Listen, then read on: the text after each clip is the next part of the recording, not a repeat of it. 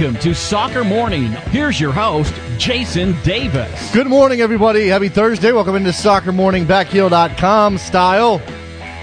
It's like Dragon style, but not as flashy.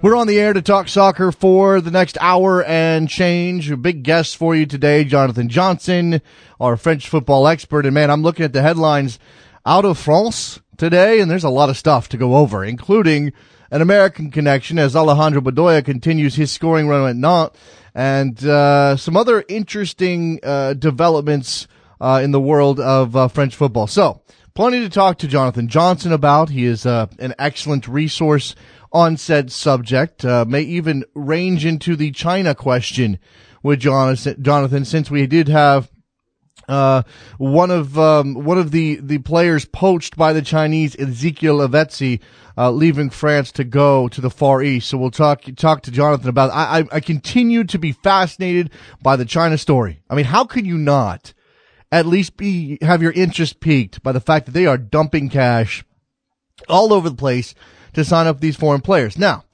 and this is not on my agenda this morning, and maybe we'll get into it later. I'm still curious as to how many spots are left open, because there is a limit on the number of foreign players that can be signed by each of these Chinese teams, and that may slow things down as their transfer window closes, I think, in about 2 weeks or so.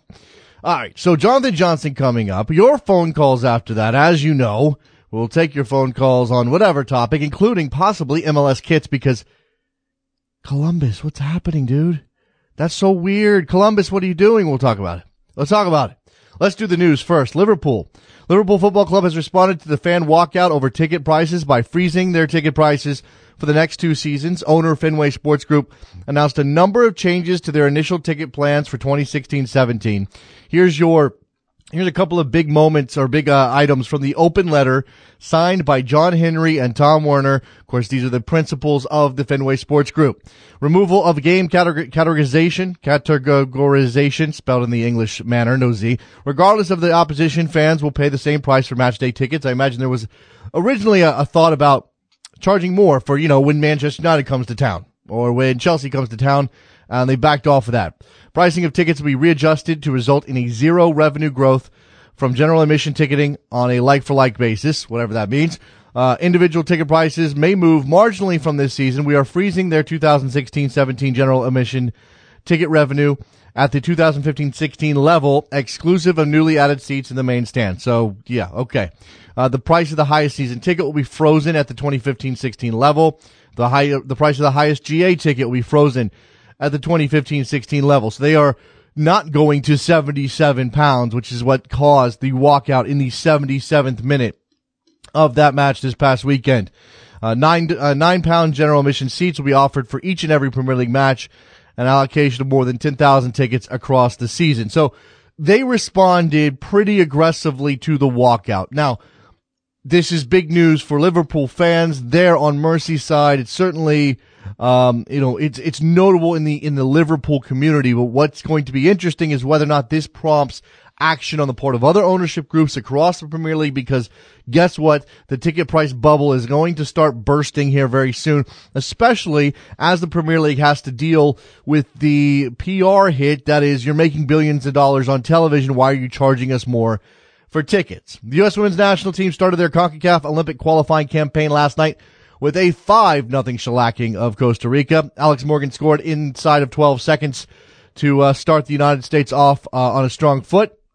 Believed to be the fastest goal in U.S. women's national team history, also the fastest goal in Olympic qualifying history. Carly Lloyd, Crystal Dunn, Alex Morgan again, and Kristen Press all added goals. I highly, highly, highly recommend you go and find the video of Kristen Press and that absolutely insane first touch that set up her goal.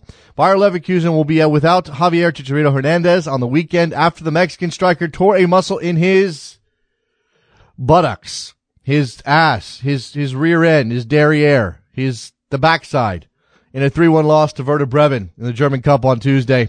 A scan is planned for today to determine the length of his recovery since joining Leverkusen in August.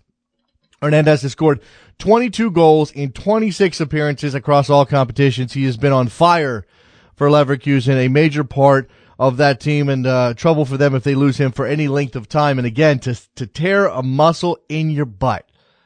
Ouch, that's gotta hurt. An exclusively Liga MX-based Mexico side beat Senegal 2-0 in Miami last night. El Tri got late second half goals from Jesus Duenas and Rodolfo Pizarro in Mexico's first match of 2016. Goals covered up for a disjointed performance as Senegal made Mexico uncomfortable for large portions of the match. Again, it's a friendly, it's questionable value. It drew just over 15,000 people to Marlins Stadium Park venue, baseball stadium taking place, where, the crowd, as noted by our friend Charlie Boehm, seemed more interested in yelling that homophobic slur on goal kicks than actually being excited for the match. Paris Saint-Germain manager Laurent Blanc has signed a 2-year extension with the club. Blanc took the team to back-to-back Ligue 1 titles and is set to win a third in a row as they have an insanely massive lead over second-place Monaco in Ligue 1 this season. PSG will face Chelsea in the round of 16 in the Champions League starting next week. Obviously, Chelsea going through a difficult season, but they could be dangerous in this Champions League if they are focused on the task at hand.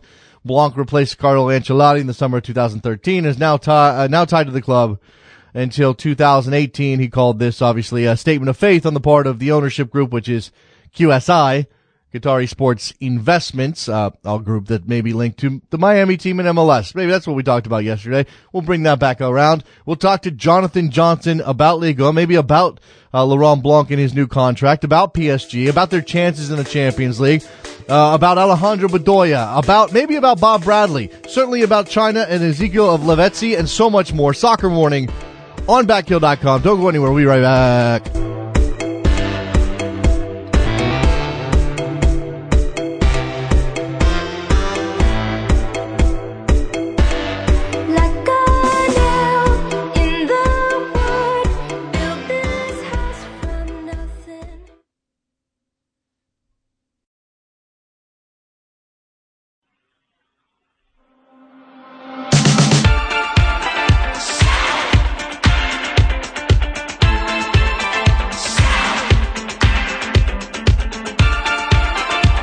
Welcome to Soccer Morning. We are back on Soccer Morning. It's Thursday. We are going to talk about France and topics involving French football with our friend Jonathan Johnson, who joins us now on the phone. You can follow him on Twitter at John_Legossip. It's Jon. Hi, John. How are you? I'm very well, thanks, Jason. And yourself? I'm doing relatively well today. It is still winter. It is still very cold where I am, but I imagine that it'll start thawing out, and we'll start to get a thaw in France as well. The spring won't bring us any changes in terms of the league, and I'm going to start with the biggest club in the land, Paris Saint-Germain. They've signed Laurent Blanc to a new 2-year contract extension. Just a validation of the work he's done, but I find this interesting, if only because so much focus is on the Champions League, and here they are giving him a contract before that job is done. Yeah, absolutely. But I don't think that anybody can deny that Laurent Blanc deserves this contract extension. You look at the way that he, has really guided this team for the last couple of years since taking over in 2013. I don't think that anybody can fault him for what PSG have achieved domestically. Yes, I know there's more focus on what PSG do in Europe, certainly from the club owner's point of view. But still, to have PSG racking up trophies, at record-breaking speed as he has them, I think that he deserves immense credit for that. Plenty is being made of the timing, coming before the Champions League game against Chelsea. But I think, PSG have calculated this move, they've announced the deal at the perfect moment, really, just ahead of the Chelsea game, because I think going into the Chelsea match, there might have been a bit of speculation, about Blanc's future. That it was hinging on what happens in these 2 games against Guus Hiddin's men, whether he would get the chop if PSG do crash out against Chelsea. And I think that this contract extension gives Blanc and the players that peace of mind that they need, in order to be at the right place mentally going into the Chelsea game, so that they can get the best possible result and push on, and then I'm sure from the club owner's point of view, hopefully get past the quarterfinals as well, depending on who they get, and make it into the semi-finals for the first time since the mid-90s. So I do think that people should bear in mind that this is only a 2-year contract extension as well for Blanc. Yes, he's being paid very handsomely by the Qataris at PSG, but I don't think that anybody should be naive enough to think that PSG wouldn't be afraid to make a loss on that investment and pull the trigger if they're not satisfied with PSG's Champions League performance this season if things don't go well against Chelsea. Certainly, they have the money to buy out the contract if they so choose, if they decide to go in a different direction. And you can't argue, regardless of what's happening in Europe, you can't argue with a 24-point lead in the league with a plus 51 goal differential, and that's about the talent he has available. I'm interested, Jonathan, in sort of the dynamics of Blanc's hiring, replacing Ancelotti, and then whether or not PSG and QSI were interested at all in trying to get involved in the high stakes game of the managerial merry-go-round with Klopp and certainly with Guardiola. I mean, they may not have had as much of a chance as the English clubs who were attracted to those two managers, but they are now on that level. They are in that echelon to make some noise about wanting to go after somebody like that. Yeah, absolutely. But I think what PSG wanted, when they came up with the idea for this project before they even bought their stake in the club, I think they really saw themselves as having, the best French coach out there at the moment leading the side. And at first, for PSG, that coach that they really wanted is Arsene Wenger. He's a coach who has very good links with the Qataris who own PSG. Not because of informal chat off the pitch about him potentially taking over one day, but because of his media commitments. And I think PSG dreamed for a long time of luring Wenger away from Arsenal and him taking over at Parc des Princes. But they brought in Laurent Blanc after Carlo Ancelotti. Much was made of that. People didn't think that he was really his character was strong enough to be able to impose himself on this, stellar squad that PSG have assembled. But he's proved all his doubters wrong. And if he can lead PSG to the semi-finals this season, I think he will be, as good as untouchable in the French capital, really, because, there are no better French coaches out there at the moment. And, I would even debate whether, Arsene Wenger could really be classed as, a better coach for PSG now. And the project that that PSG are bringing to fruition at the moment. I think Laurent Blanc is the right man in the right place at the right time right now. So Laurent Blanc with a 2-year extension at PSG again, well deserved. Now, again, so much of this project after 2 Ligue 1 titles and one that's coming this season, of course, is about making hay in Europe. And now we have David Trezeguet out there. As his autobiography comes out, which of course is an opportunity to make have some publicity for his book, saying that PSG suffers from the lack of competition in France. I mean, I don't know that this is, this isn't rocket science, Jonathan. We can imagine that if PSG is not being pushed in the league, it's going to have some ramifications in Europe. Ultimately, though, is it a problem that they can't overcome? Yeah, I think it is a problem that they can overcome. I think what people have to bear in mind this season is I think it's an exceptional campaign, not necessarily in a good way, because you look at Ligue 1 at the moment, and yes, there's a huge chasm between PSG and the rest of the league this season at the top of the table, 24 points. It's a huge gap. But it's not entirely PSG's fault and the money that they have that they've been allowed to pull away, that clearly. There's no way that, a team like Lyon and, even Marseille should be dwelling, down in the lower reaches of the top half of the table as they are at the moment. Lyon in 6th, miles behind PSG, Marseille even further behind. Marseille have had, problems for a number of years now, so maybe people shouldn't be expecting them to be challenging for the title, but it's still one of the best squads in France, and they're massively underachieving. Lyon very disappointing considering how good they were last season. And unfortunately, even though I think Monaco have actually done a good job this season, and the fact that they're still in second place in the table, 6 points clear of third place Nice, Considering all the changes that were made over the summer, their achievements are almost put to shame really by the fact that they're, so far behind PSG still.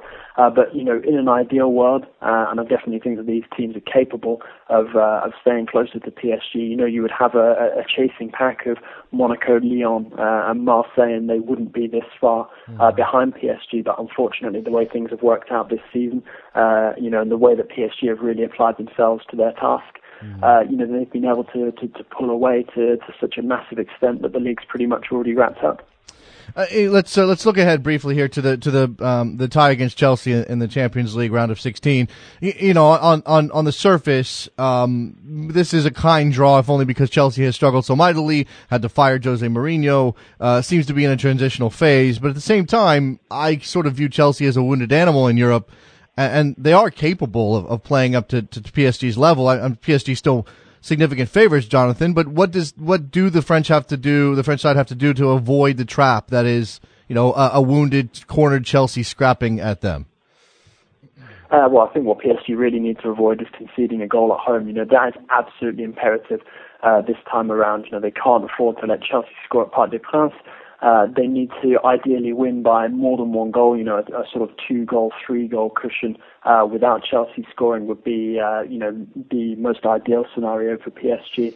I think winning 1-0 at home as well is not that bad either, but I just think that PSG absolutely have to avoid conceding an away goal. The defence has been extremely impressive this season. Thiago Silva is arguably in the best form of his career at the moment. Absolutely monstrous in the PSG defence. I think Chelsea are going to find it really difficult coming up against him in form at the moment. Serge Aurier, another beast at right back, has been absolutely fantastic this season. Maxwell, evergreen, he might be 34 years old, but he doesn't look it. And, I think that Chelsea are going to struggle to break this PSG defence down, but that doesn't mean to say that they're not going to be able to score a goal. And if they can score a goal in Paris, then that would change the complexion of this tie over 2 legs massively. So that's what PSG really have to avoid. And you also have to bear in mind, this is pretty much one of the only things that Chelsea really have left to play for this season. Certainly the most prestigious thing that they have going for them, and they will really want to make a statement to show that their season's not over, by being able to win this and make their way into the quarterfinals. But PSG also really want this, and I think it has the makings of a great game. There is, I'm looking here as I try to catch up and make sure I'm on top of the latest news. I see a headline that says Ezekiel Lavetzi's transfer to China, which we've all heard about, and I'm going to ask you about China here in a second, Jonathan. May be delayed until after their match with Chelsea. Is that the latest that you've heard? Yeah, it sounds like Lavetzi will be joining Hebei China Fortune very soon, but it sounds like the deal will be finalised and he'll be unveiled as a Hebei player after the game against Chelsea, so after next Tuesday. Okay. And I think PSG have done that solely because they don't want to be caught out and undermanned, in case they suffer a late injury or something, because PSG have played a lot of games since the start of the year. They had a really packed January schedule. February's not been kind to them either. They're paying the price for success a little bit, considering how they've advanced on all fronts so far. They're still doing well in both domestic cups, already in one cup final in the Coupe de la Ligue, and in the quarterfinals of the French Cup now as well, after beating Lyon last night. But PSG, they have the lesson from last year. They really want to show that they've learned from the game against Caen, which came just before Chelsea. I don't know if everybody listening remembers, but it was a game PSG were winning 2-0. They threw away the lead quite late on, ended up drawing 2-2 at home. This is when they were struggling to take over at the top of the table and pull away. Lyon were, really, really impressive that season. But PSG picked up a number of injuries that day. They've managed to stay on top of the players' conditions much better going into this game. But I think what we're seeing with them with the Lavetzi deal is PSG just trying to be careful and making sure that they don't get caught out by the same thing that happened last season. Now I imagine when How are we pronouncing that? I'm not sure if you have a better handle on it than I do, but these Chinese teams popping up, Jonathan's throwing me for a loop on pronunciation. I want to be as correct as I can. Regardless, when these Chinese clubs come in for a player like Lavezzi, who is now 30 years old and obviously is not going to get better at this point in his career, and it's PSG on the other end. I mean, I understand if it's a club that maybe is in a little bit of a different financial position, but when it's PSG. What's the dynamic here, and really what is being made of the Chinese money when it comes to French football? I mean, with Lavezzi, I think PSG were quite happy to let him go. You've got to bear in mind this is a player who's underachieved massively, really, since he joined from Napoli. Yeah, there have been a few bright moments throughout Lavezzi's time with PSG, but I think there's been more disappointment than success. I think at the end of the day, he's been, one of PSG's real transfer flops of the Qatari era. He just, at the end of the day, wasn't good enough to justify the money that he was being paid, and PSG had a good offer put in front of them. They can get quite a tidy transfer fee, which allows them to recoup at least some of the money that they spent on him. Yeah, money's not hugely important to the Qataris, especially now financial fair play has been eased a little bit, but still, it's good for them to be able to, actually make some money when they sell a player once in a while, rather than just wait for their contract to run down. But with Lavezzi, more pointedly, he was like, despite the arrivals of the likes of Angel Di Maria, Edinson Cavani, those sorts of players since Lavezzi arrived in Paris.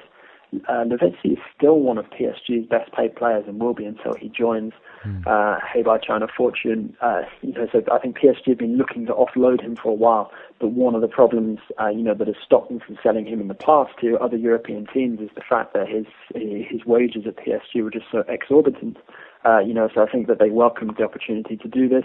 And it wouldn't surprise me to see Chinese sides picking up other players, who are in a similar position to Lavezzi. I'm not going to say, bad players, because Lavezzi's not a bad player, but, you wouldn't put him in that top bracket, that top echelon, of European-based talent either. And I think, to be perfectly honest, PSG are getting money for all group here.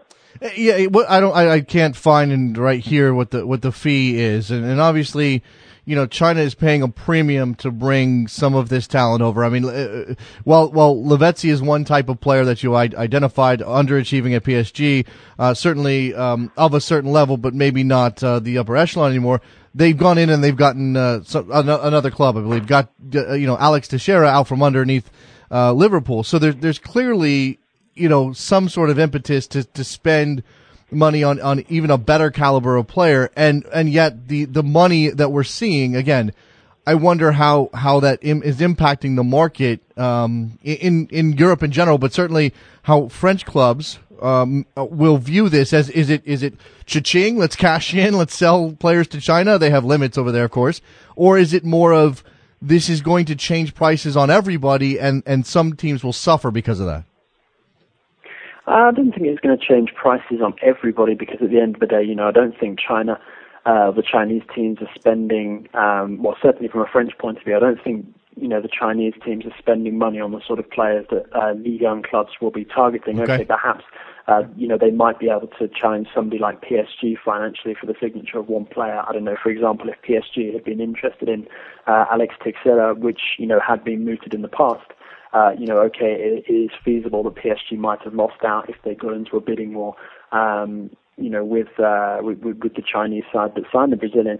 But overall, I don't think that the French teams are going to have to worry that much, about going into competition against some of these Chinese clubs. And I do think that they will hope, that when their players are impressive, and are performing well in Ligue 1, that, some Chinese sides might sit up, take notice, and be prepared to spend, a lot of money to acquire this player, because I think most Ligue 1 clubs accept that, at some point along the way they are going to have to sell their best talents, and I think that if they can sell them to these Chinese clubs willing to pay, such huge fees, then I think that it will benefit them, because they'll be able to bring more quality in and, perhaps be more competitive domestically.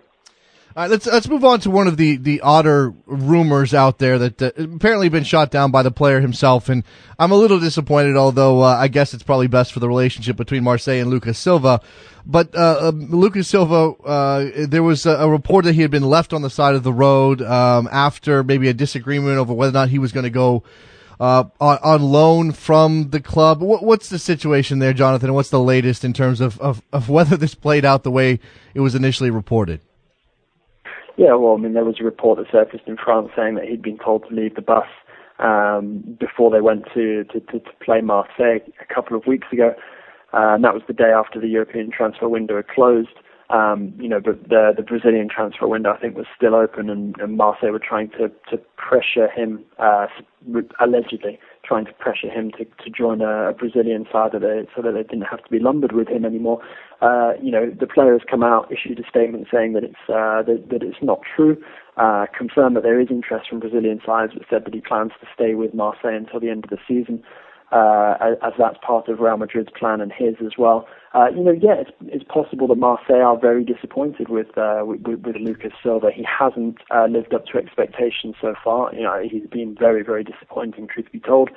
And I think that Real Madrid will be concerned at the moment, looking at the lack of progress that he's made since he signed. That they might have bought a dud here. But at the end of the day, the player, was not happy to make a move elsewhere. So, I think that Marseille, just have to bite the bullet on this, and hope that he comes good in the remaining months left this season. But we've only seen very small glimpses of Lucas Silva's, true talent. I think I remember one very good ball over the top to help set up a goal against Lille a couple of months ago. But other than that, I'm really struggling to think of real highlights from Lucas Silva's time in Ligue 1 with Marseille at the moment. So the player definitely has, a lot of room for improvement. Sometimes hasn't even made the squad recently. But it doesn't look like Marseille have any choice really, but to persevere with the player. Let's turn to it'll be a little selfish here and turn to a club with an American connection. Nantes is in 7th place. They obviously have Alejandro Bedoya in the Coupe de Ligue. Coupe de France, I believe, they got a win this weekend or this week with Bedoya scoring. I've got a person on Twitter who wants to know why this club is difficult to deal with when it comes to the Philadelphia Union, a club that Bedoya himself has been linked to, and the Union had Aristigueta on loan, and now he's gone back to Nantes. What's the situation with that club right now? And they're again, I don't know that it's an issue of difficulty, but certainly Philadelphia Union fans are a little disappointed to see Aristigueta go back home. Yeah, Nantes are a club who have been plagued by, administrative problems now for quite a while. I don't know if you remember, but there was an issue when they just got promoted back to Ligue 1. I think it was their first game back, which they won against Bastia. They somehow managed to field an ineligible player, which ended in a points deduction, in a very messy situation. And it was at that moment that Filip Djordjevic just said, this is a joke. A top flight football club can't be, behaving like this. And I think that really gave us an insight into, the real sort of politics at Nantes. And it's not a club that's very well organised. The leadership is pretty unclear. So it doesn't surprise me to hear people, complaining, saying that, Nantes seem like they're very difficult to deal with. And the Philadelphia Union being disappointed that Aristigueta has gone back to Nantes and not really receiving much of an explanation for that. But I don't think that this is something new. This is something that's been going on for quite a while, and it's just amazing really that they're able to to keep players like Bedoya happy, because he is one of their better players now, even though he's been enduring a bit of a mixed season. But if you look at somebody like Djordjevic, who said, basically, this is not serious enough for me, I want to go somewhere else, try Pastors New, and then eventually went to Lazio. You wonder just how long it's going to be before Bedoya finally throws in the towel and says, right, I want to go back home, or I want to move elsewhere in Europe. Yeah, he's out there on social media fairly regularly, but obviously not addressing necessarily a departure from Nantes or anything like that. I imagine that those administrative issues have to be wearing on him. And he seems as though he's frustrated with MLS as well. So it's not easy being a player, especially when you're at a club that can't seem to get itself together. And at the same time, though, I imagine that this is so far overachieving for the club at this point, Jonathan. I definitely think they're doing very well at the moment, perhaps better than many people expected. Didn't have the best start to the season, so they've really recovered since then. Michel Dezacarian, the coach, has done well to turn the ship around, because there was one point where they lost to PSG. I think they dropped down to about 14th in the table, something like that, and the fans were protesting against the president. Tried attacking his car. And actually mistook the PSG president Nasser Al Khalifi's car for Valdemar Quito's. That's the name of the non-president. So they've come a long way since then. But again, for Nantes, the problem has always been that there's perhaps not enough depth in the squad, and also that they don't have a really truly prolific goal scorer in the team. I think their top scoring attacker is Yassine Bamou, who's got 4 goals. And for a team that's in the top half of Ligue 1, in 7th, it's perhaps not enough to make this sort of position in the table sustainable. But at the moment they've done very well. This is a club we're talking about who have a fantastic youth academy. They bring through a lot of very talented young players and sell them on, and they play a good style of football. Fantastic fans, lovely stadium.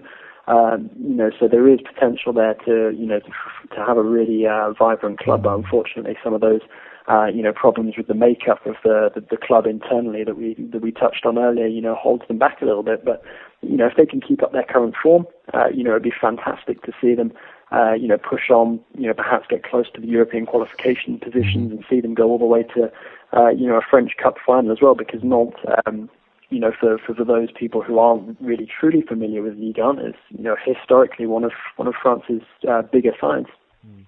Nantes is in 7th in Ligue 1. Meanwhile, Havre is in 7th in Ligue 2, and that's obviously the club coached by American Bob Bradley. Just Jonathan, if you have any insight on how things are going for Bob, clearly being 5 points off the promotion place is not exactly where he wants to be at this point. It's an adjustment period. He's obviously learning the language, but probably can't speak the language well enough to convey his instructions to the players directly. How is this going? Yeah, I mean, he's had a couple of setbacks in recent weeks. I think the Havre have, come up against a couple of tough teams that are up there in, similar positions to themselves. You've got the likes of Dijon, who they lost to last week. They lost 2-0 at home, and they lost 2-1 away at Red Star as well. And I think it was it was a real hiccup for them losing to Clermont a couple of weeks ago as well. They lost 2-1 away, managed to recover by beating Lens. But they've, they're struggling for form a bit at the moment. Lost 3 of their last 4. And like you said, Bob Bradley's still getting to grips with his squad. I think that he's able to convey his ideas quite clearly. And I think that the players, appreciate his very meticulous tactical approach. There was. I read an excellent article on him recently, and I think some fans of the club were saying that they've never had such a studious coach in charge of the side, that they still have reservations, questions over whether he really has the experience to be able to guide them up to Ligue 1 this season, considering that it takes so long to adapt to French football, especially in Ligue 2, because there's a big difference between Ligue 2 and Ligue 1. This is something that Claudio Ranieri, who's having fantastic success now with Leicester, said when he first took over at Monaco as well. He said that the adaptation period, was quite challenging. So it's not surprising really to see that, Bob Bradley is struggling a little bit, but I don't really think that that's got anything to do with his ability. I don't think that suggests that, this is not going to be a move that works out. I think that it's just simply that he's getting to grips, with the nuances of French second-tier football, and I think that it's probably something that he's going to have to, really get a hold of for the remainder of the campaign. And perhaps go again next year looking to get promotion, or perhaps even win the league. I'm not saying that promotion this season is an impossibility, not at all. Because as we've seen in Ligue 2, since he's taken over, and as we see in Ligue 1 regularly as well, a couple of results, positive or negative, can change a lot of things for you. You can push yourself right up there into contention for promotion, but you can also drop down and find yourself in the bottom half of the table quite easily. So I think that the next month or so is going to be very important for Havre. This weekend actually is a big game for them against Metz. And I think, if they're able to win that, then there definitely is a chance of them getting into the top three. Metz are third at the moment, right. And they're 5 points ahead of Le Havre. So, I think Bob Bradley really needs to lead his side to a victory here, if they're to really make a fist out of their challenge to finish in the top three. Yeah, a bit of a gap between second and third, with Metz, as you said, in third place. So that's the club that Bob and Le Havre would have to chase down, most likely to get promoted this year. Very, very briefly, should they stay in Ligue 2, as is a very good possibility, would there be resources for Bob to make some signings in the summer to reinforce the squad for next year? Yeah, absolutely. I think that would have been one of the conditions that was agreed when he first took over, because even when he arrived, they were on a fantastic run of form under the caretaker coach. I don't think that promotion looked like it was nailed on. So I think that when Bob was discussing with the club hierarchy, potential eventualities in the season, I think they probably will have covered what would happen if Le Havre don't get promoted this season, and I'm sure that he would have asked to be backed in the summer so that he can make the signings that he feels the squad needs in order to get promotion the following season, if it was necessary. So I'm sure that he will get the backing that he requires if Le Havre are unable to make it up to Ligue 1 at the first time of asking. But there's still a long way to go in the season, and like I said, a couple of results, positive or negative, can change a lot of things in Ligue 2 and Ligue 1. So we'll see again in a couple of weeks and see where Bob is at then. There you go. Jonathan Johnson joining us from France, talking all things French football. Fantastic as always. Again, writes in many places, and you can follow him for his writings at JON_Le Gossip, GOSSIP. Jonathan, thank you so much for the time. It's brilliant. Thanks a lot. It's been an absolute pleasure. Thanks for having me on, Jason, and I'll speak to you soon. Absolutely. There goes Jonathan Johnson. Good stuff. I love talking to him about the French game. We will step aside. We'll come back, open the phone lines, and talk to you maybe about MLS kits, maybe about futsal again, whatever's on your mind. Soccer Morning, Backheel.com.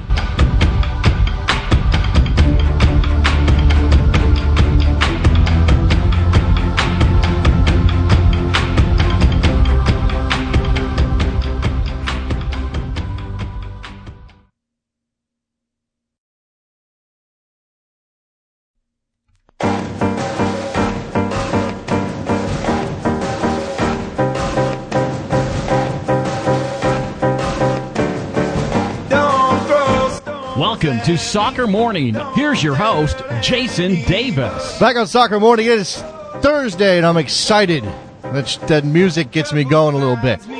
646-832-3909 is the phone number. If you have questions, comments, concerns, thoughts, a plan for the future of American soccer, if you want to decide for all of us how we should proceed, I would like to hear from you.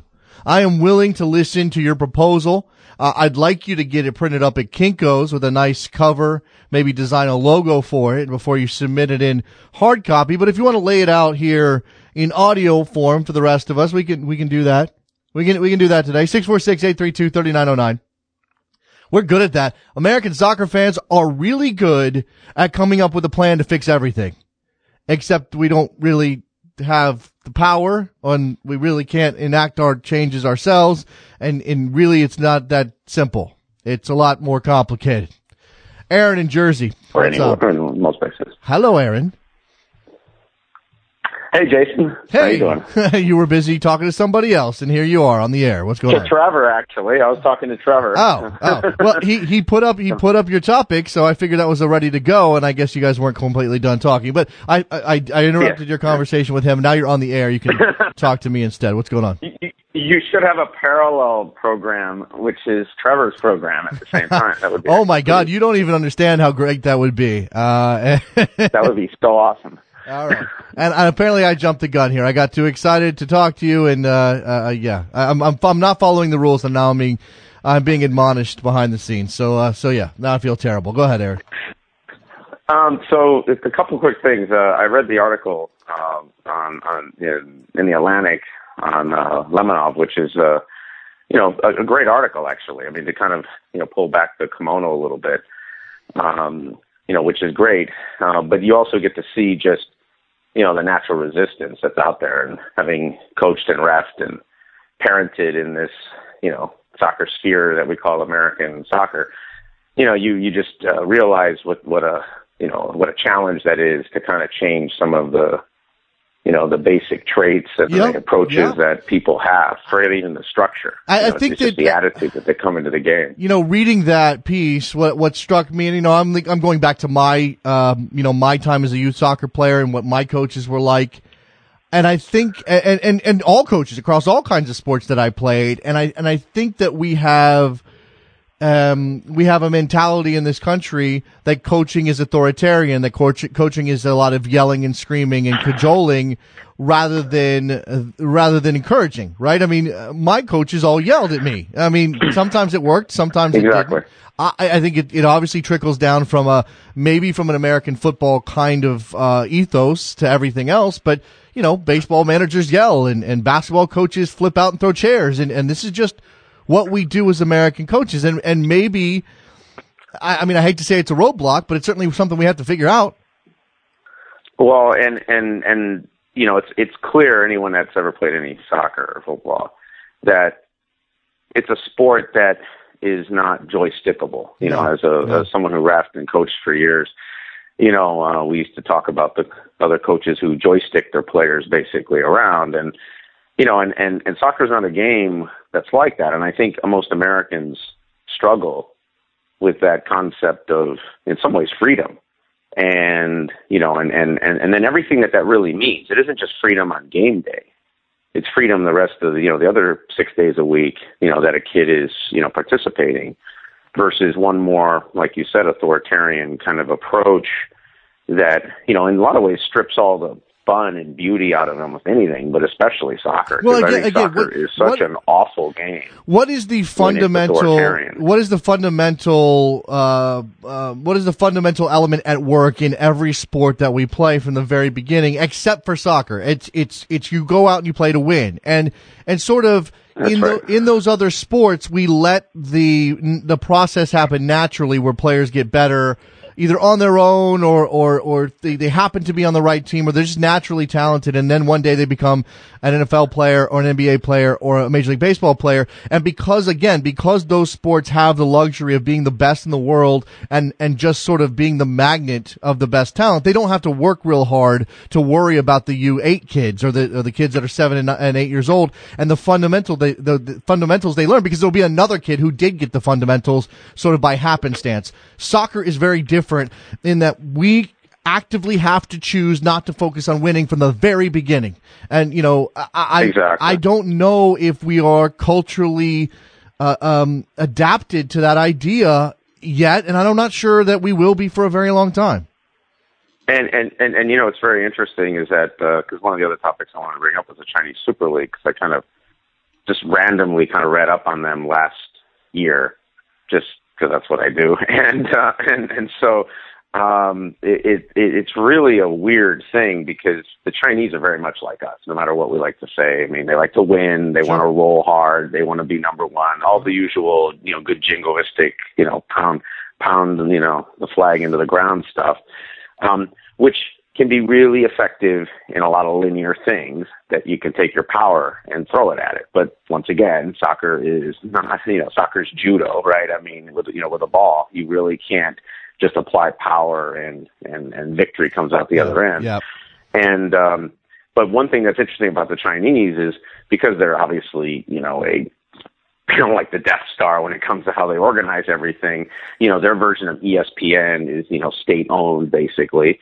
And they can, broadcast games to a zillion people and, basically forcibly, shift money around, right, their league. So they kind of have this funky, fairly well funded, but with a purpose, right? It isn't like you can just, it's a slush fund.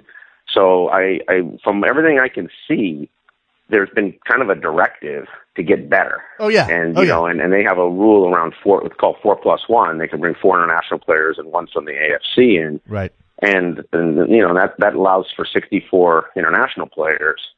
in the first division, plus 16 of the best AFC players, which a lot of them are in Australia and other places. So Japan, K-League, et cetera. So I could see in the next 5-8 years their football getting actually a lot better. I'm not saying it becomes good football, sure, because I think that's totally different. But I could see them becoming a lot better and a bigger magnet, which will be interesting for MLS, because in a weird way, MLS has always been kind of that other league that you can go to, get paid, hang out somewhere cool. And, I think China gives a version of that now that is a little more competitive and a hell of a lot more money, obviously. Yeah. But I just want to be sure that as soccer fans in this country, and look, there are people who are going to take, they're going to take the cudgel to MLS no matter what the situation is, no matter what kind of ammunition they have against the league. But we have to be careful not to compare the methods being used in China. Not careful, it's obvious. Don't use don't compare methods. Don't compare the plans Absolutely. that are. You've got the Chinese president actively pushing. I mean, and again, everything flows top down in China in a way that is impossible to replicate here in a much more free market environment. Yes, they have companies who are worth billions of dollars, but those companies benefit from government support and backing and, regulation that basically creates, it's very much like the oligarchs. There's all of these companies. When privatization happened, they all happen to be standing in the right place. Now they're That's using right. their money. Now, while the Russians decided to go spread themselves across the world and buy soccer clubs all over the place and basketball teams, the Chinese are, while also spreading themselves across the world. In fact, the Chinese are mentioned in that story about David Beckham looking for partners. They're also putting their money where their mouth is at home. And again, it's not, you can't say, well, if we did this X, Y, or Z in the United States, we'd get that same kind of money. No. I don't necessarily compare that, but what I do believe is that MLS has had especially for the last decade, really since Beckham came, this kind of window that when everyone wants to leave kind of the main competitive forces of the big European leagues, instead of going to Russia or, some Polish league or Greece like they used to, MLS is kind of the cool option. Right. Well, and what I would say is China now is on the menu. Sure. Absolutely. That basically you can get paid. You can, go to a pretty cool modern city. You can, and obviously see yourself, up in lights and get fans that are, fairly MLS-like attendance figures, in the distribution. They have their version of Portland and Seattle that load up pretty heavy, and Sure. then they have their version of, Chicago. But Aaron, in terms of the quote unquote competition for players, and as you said, the window that MLS has enjoyed since the Beckham rule was inaugurated, and yeah, there occasionally, Xavi Hernandez will go to Qatar or UAE or whatever, and you'll be like, oh, that's a missed opportunity. And the Chinese have definitely stepped up, and I would have argued that maybe a couple years ago when they signed Drogba, when they had Anelka, when they had a couple of other European names, that there was sort of this direct comparison between the MLS has-beens that they were signing and the Chinese has-beens. But China's money now, and I don't know how long this lasts, and this may be a supernova of spending, but this has put them on a different level. Nobody in MLS is spending transfer money on Ezekiel Lavezzi or Alex Teixeira. So if they stay in that stratosphere, there's no longer any competition with MLS. Now China has moved beyond MLS, but at the same time, and that's actually a fair point. So then it really becomes, how competitive do the internals of the Chinese league become? Right. In essence, how good does their football become? Right. And whether or not this is space. Again, whether or not this is a supernova of spending that fades away and eventually they're going to recede back to where they were, or if this establishes China as a major player in the transfer market year in and year out. Because if they are always there as a looming figure with this checkbook, then they are going to fundamentally change the market, and they are going to have an impact on not MLS, but on the biggest leagues in Europe, and that would be fascinating Absolutely. to me. And if you look at something that's in the same vein, because it's entertainment, it's art, it's culture, and my niece is a gallerist, and she obviously never had to go to China, to deal with the art world, but she has to go once a year, and now she's going twice a year. And, China is now not Europe, but it's, half of Europe, let's call it. It's now a force. And I would argue the next, let's say, 24 months, we're going to know if China is going to be a similar kind of impact in football like they are in art and lots of other kind of entertainment and culture. And in some ways, it kind of makes sense, right? If you think about it in that context of entertainment and culture, which football is. I mean, it's great, but that's kind of what it is. And I kind of see it's the logical next thing, for them to really take as seriously as they take everything else. I mean, if they're collecting Van Goghs, why can't they collect Ronaldos? Well, right? There you go. There you go. I mean, it's and what they've proven, Aaron. I'm going to end our conversation on this point. What China is proving right now is that with enough money, you can close the prestige gap. The problem, look, as you said, 4+1. So it's not as though they're filling up teams with 10 guys that are worth 50 million euros. But 4+1, with that one being the Asian Confederation player, they are proving that you can close the prestige gap. You can convince a player like Alex Teixeira to pass up Liverpool for China if the money's big enough. MLS has always had a problem with the prestige gap and will continue to have a problem with the prestige gap, and I don't think they're anywhere close to closing it based on money. And one quick point, before you close, is I think the real test now for MLS is they have to get serious about these academies. Yep.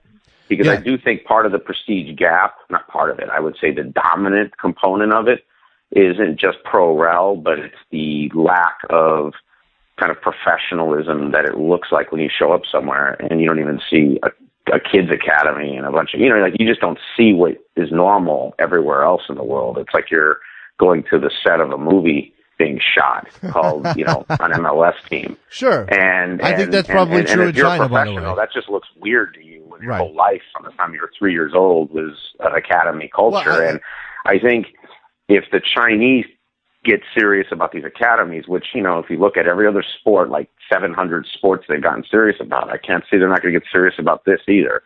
That changes everything. Because if they have that, 4+1 or 6+2, whatever they'll change the rule to one day when, they feel like it. And then they put academies. I mean, then the Chinese are real at some point. Sure. It might take 5 or 10 years. But we're seeing, and again, maybe their timeline is faster. Thanks for the call, Aaron. I'm gonna move on. Maybe their timeline is shorter because of the money that they're spending, but I still think that China's gonna have to go through the same sort of steps that MLS did. So, and the Super League's not new, but certainly the money that they're spending is new. And if they are going to make a serious effort on the academy side of things, it's not going to be overnight that they become a league that's producing locally bred talent that is then feeding into their senior teams and then going out into the transfer market. That's not going to happen right away. They are in that first part of, let's spend a bunch of money on players to improve our league. And then we're going to go in, or while we're at the same time starting up our academies. But the focus is, or the first blush is the money being spent on established players. Then it becomes, now let's focus on, once we got some attention, once our attendance is pretty high, once people are recognizing our growth, now we're going to go and try to develop our own players. And again, it's a matter of whether or not China knows how to do that. And they're going to bring in a lot of coaches from around the world. So, watch out for the Chinese, if you want to say it that way. I don't think that MLS should be worried about China as a competitor of any type. But again, MLS is not in a situation, in a position to go spending 50 million euros on Alex Teixeira or 30 million on Ezekiel Lavezzi or on any of these players. So this just reinforces the notion for MLS that they need to focus on their academies, which are more established than certainly some of the things that the Chinese are doing, and rely on what talent they can create here in the United States. That's going to ultimately be the deciding factor of how good MLS is. Not whether or not you can sign any player who's 30 years old from Europe, or even a 28-year-old, necessarily. It's going to be the base level of the talent that you produce within the country. I mean, the distance, the time between MLS, where it's at now, and being the Premier League, which is a league that's heavily dependent on foreign talent and is therefore one of the best leagues in the world because of it, is so long that's almost not even worth considering how to get there. navigate a path that deals with what you can control right now at home. All right. So, we talked a lot about futsal on, Sirius XM the other day, and I mentioned it briefly. Somebody called up and asked, I think, not sure who it was. Somebody called up and asked, Nelly from Texas, I think. We've got some more details on this, and I just want to flesh out this stuff. So the league is being backed by Mark Cuban, several other NBA owners. There's groups from, the FC Barcelona, Atletico Madrid, Corinthians, Boca Juniors, several other clubs are involved. Let's see. On Tuesday, the Dallas Morning News reported that cities would have professional futsal league teams included Dallas, New York, which will have 2 teams, Los Angeles, Chicago, Seattle, Boston, and Miami. On Wednesday, a source told the news that San Francisco, Portland, Anaheim, Phoenix, and Orlando will also have teams. Nelson, this is Donnie Nelson, he's involved in the Mavericks, would not confirm those cities or divulge any others, but did say every PFL market has an NFL and or NBA team. So there you go. Let's see. On Wednesday, the news learned that Portuguese power Benfica has been part of the discussions to be affiliated with the league. Soccer clubs from around the world will be affiliated with each of the 16, PFL franchises, either through partnership or as outright owner. Soccer clubs from around the world. Does this preclude any American soccer clubs from getting involved in this? Are they shutting out MLS teams, for example? I mean, I'm not saying that Phil Anschutz and AEG would absolutely be interested, but shouldn't they at least have the opportunity if they want it? I guess. I don't know. Let's see. Several of the West Coast teams, the source said, have received significant interest from investors in China and Japan, including a yet-to-be publicly named Chinese billionaire who will own the San Francisco franchise. China's president, and this comes back around to what we talked about with Aaron just now, Xi Jinping is a lifelong soccer fan who, since assuming office in November 2012, has bemoaned his country's lack of soccer stature globally. In recent months, China has devoted considerable planning and resources to improving its national soccer program and grassroots training. The increased emphasis and his expectations extend to futsal, which is the only indoor form of soccer that is, and Dallas Morning News, please correct this, not FIBA, FIFA approved, and is used by elite soccer programs around the world as a training ground for up-and-coming players. All right. So, in addition to all of this, and the franchise fee is going to be $1.5 million, which tells you where the price point is and why it's attractive, to these NBA owners. It doesn't cost, it's not costing them a lot of money to get off the ground here. They are going to change some rules from the standard FIFA approved futsal rules, in order to appeal to American audiences. Where have you heard that before? Futsal games around the world are generally played in 2 20-minute halves, which soccer games, they have halves. PFL owners voted to become the first football league to use 4 12-minute quarters because they're a bunch of basketball guys. Great. Futsal games played in halves generally take 90 to 100 minutes to play. American audiences, PFL owners determined, expect closer to 2 hours of entertainment. So they're going to extend the length of the game, make it more like a traditional soccer game in terms of length. We'll be the only league in the world with that 4-quarter format, said Nelson. Again, that's part of the NBA injection here.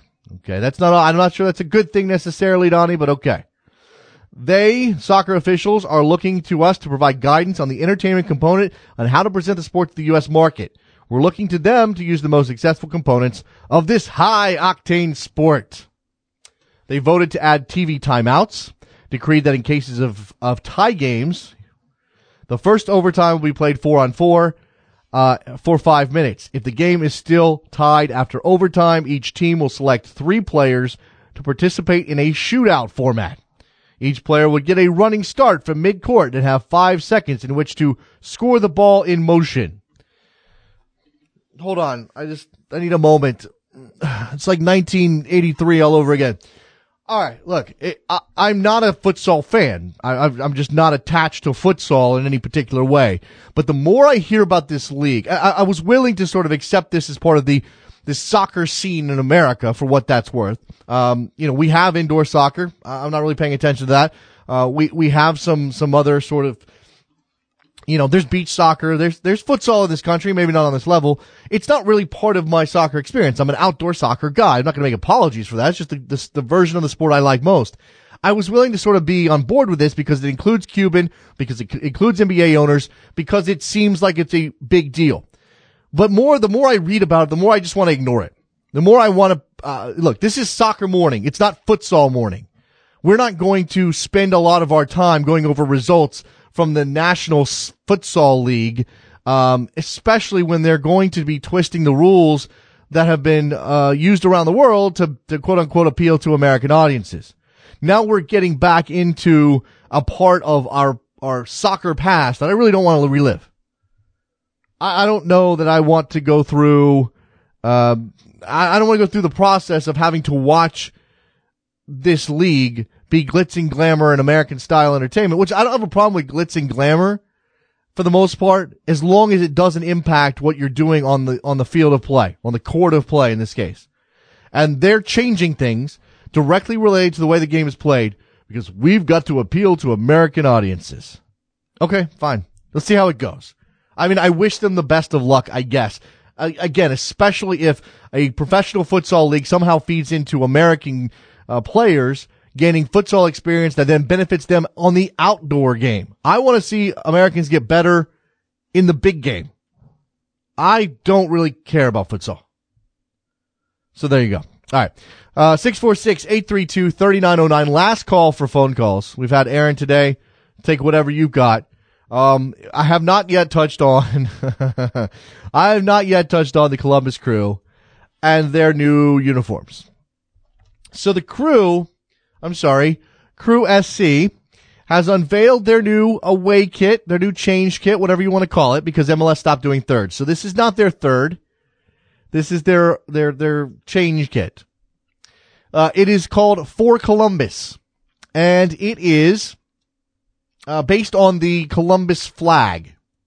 It is one of those situations. The Rapids did this a couple years back with the Colorado flag. It's one of those things. We're going to tie our look to our city's identity. Yeah. So you've got yellow, the traditional Crew color, sort of a faded stripe situation from inside out, darker on the inside, and it fades as it goes out. You've got red piping. You got a lot of white here. You've got 17 stars in the neck tape to mirror the number of stars in the Columbus City seal, symbolic of Ohio becoming the 17th state to enter the Union. Okay. You've got the Columbus City flag inspired color scheme. The yellow, the red, the blue. It's, and the shorts, man. I mean, the blue shorts, the baby blue shorts, whatever we're calling those, is, I don't know, man. Look, it's interesting. Okay. Maybe if the shirt was yellow and not faded out the way it is, because I think somebody's already called it a mustard stain.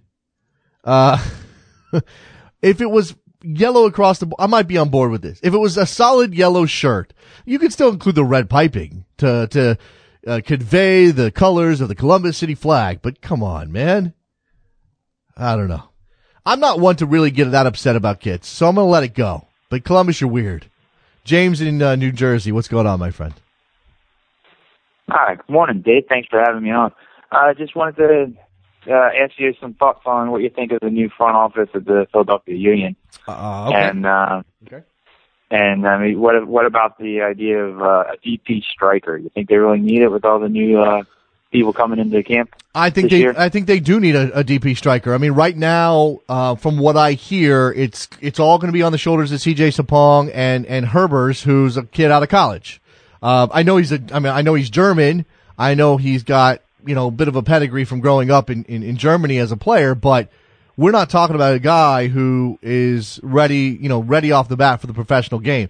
I think now look, whether it needs to be a DP, I guess, is debatable, but if you're the Union and you've dealt with issues of coming off as cheap for many years now, if you're trying to get out from underneath the cloud that was the Nick Sakiewicz era, if you're trying to convince your fans that you are ready to make a real run at this, that you want to be an Eastern Conference power, I think spending a little bit of money on a striker would be a good idea. And it doesn't. I don't mean like Zlatan Ibrahimovic or somebody like that. I mean, you can go into the middle market and find somebody who could score some goals for you.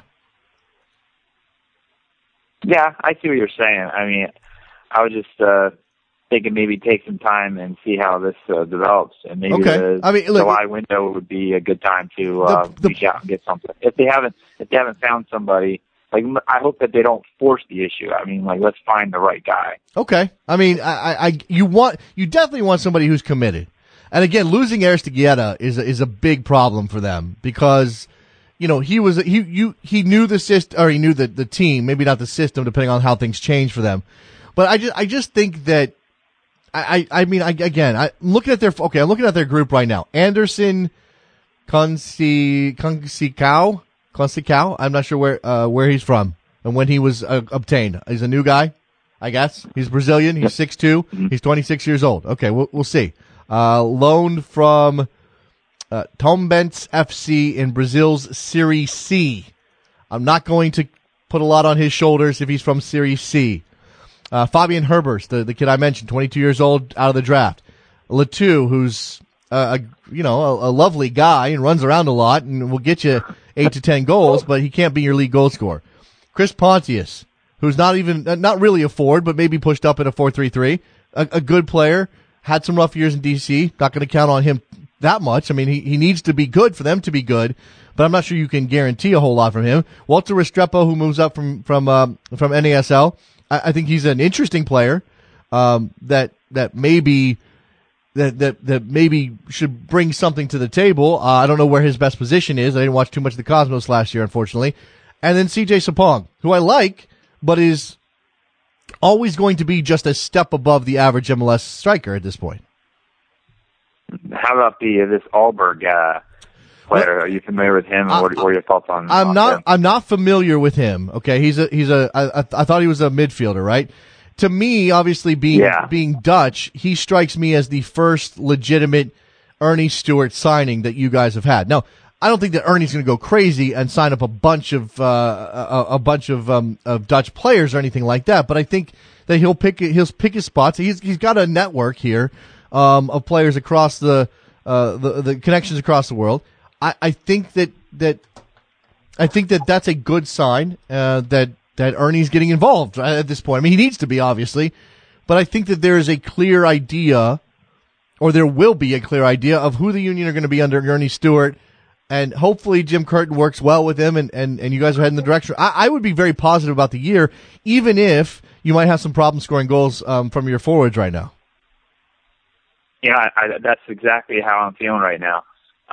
Just really positive and upbeat about the team. I think, I think Curtin mentioned the clarity yesterday during a press conference via the telephone conference, and I love it. That's how I'm seeing it. I'm seeing like there's an actual clarity around the club, a plan. You know, we're getting people and with the right reasons behind it, like the goalkeeper acquisition. You know, they're bringing him in because they see the need for a steady backup to take over for Andre Blake while he's on international duty. Right. And so that's a good picking. You know, I mentioned goalkeeper because, you know, everyone was making fun of the Union about, you know, all the goalkeeper acquisitions, excuse me. But now this one's different because you can see it was brought in for the right reason. There you go. That's a positive sign, and I'm really excited about that. Yeah, it doesn't seem as though they're throwing slapdash. You know, why are they signing that guy? What's the point of him? Where does he come from? That seemed to be the theme under Sikevich, right? And certainly with some of the allegations that were dogging Peter Novak during his era, not just how he treated players, but certainly some of the wink, wink, nod, nod signings that were happening with the Union, and maybe some. I mean, I'm not going to throw any allegations out there, but this stuff, Union fans know about this stuff, and certainly soccer can lend itself to a little bit of kickback money coming just for signing a guy, and it doesn't always lend to the best team situation. So hopefully that stuff is in the past, and the Union move forward again with a clear direction from Ernie Stewart, James. Absolutely. It's all that other stuff that you were mentioning. It hopefully is behind and I really believe it is, in the rearview mirror. And I'm just hoping my fellow Union fans see the promise and the hope that is finally surrounding the Union. It's really I'm back to 2010, 2011 hope and positive vibes around the club, which is really exciting for this upcoming season. I can't wait. Okay, there you go, James. Appreciate the phone call, man. Thanks a lot. Thank you. All right, there goes James in Jersey. Let's wrap up this edition of Soccer Morning here on Backheel.com. Good Thursday show. Thank you very much to Jonathan Johnson for his contributions to the program today. Please go follow him on Twitter at JON_LE Gossip. GOSSIP. Very easy. Fantastic writer on French football. Lots of interesting stories coming out of France these days. You might as well get involved. You don't have to watch every game, but hell, if you find out about a player being left on the side of the road, you want to know about it, you go to Jonathan Johnson's Twitter feed. There it is. All right. We are done. Let me wrap this up. Let me just go ahead and hit the old music there. Thank you very much to producer Trevor, to our callers, James and Aaron, both from Jersey. Jersey represent. We'll be back tomorrow with a Friday edition of the program. See you then. Bye.